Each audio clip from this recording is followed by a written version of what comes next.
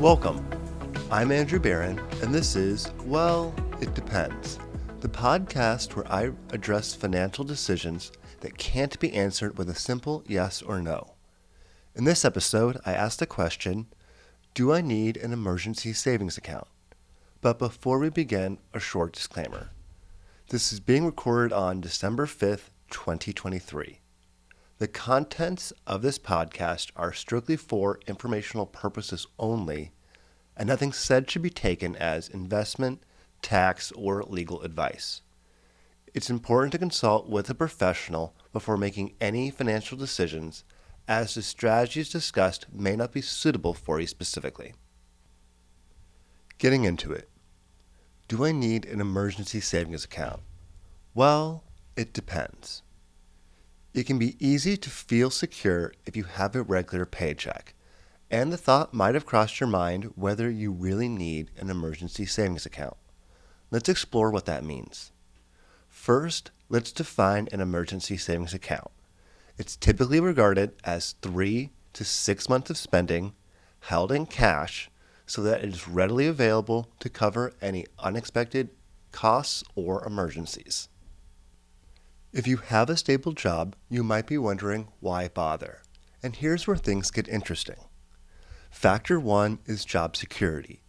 No job is 100% secure, and an economic downturn, company restructuring, or perhaps even your own health can lead to a change in employment status. An emergency savings account can act as a safety net under these circumstances. Factor 2 is unexpected expenses. Besides job loss, you may also incur surprise medical expenses, auto repair, or home maintenance costs that exceed your regular budget. Now let's look at the other side. If you have significant investments, you may feel that having an emergency savings account is redundant and reduces your growth potential. And you're not entirely wrong.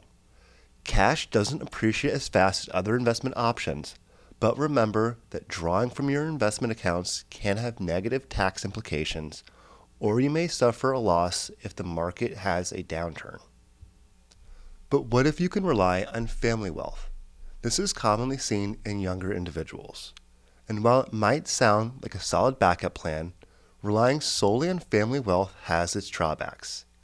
It can lead to financial dependency, and in times of crisis, you might find that those assets aren't as readily available as you thought they were. Also consider the psychological aspect. Building up your own financial reserves can foster a sense of financial independence and responsibility, and prevent you from living beyond your means. To recap, an emergency savings account is a dedicated pool of cash that is set aside to handle life's unexpected events, such as job loss or surprise expenses. While it may be tempting to rely on outside investments or family wealth, remember that in an emergency, sometimes what you really need is cash. So, to answer the question, do I need an emergency savings account? Well, it depends.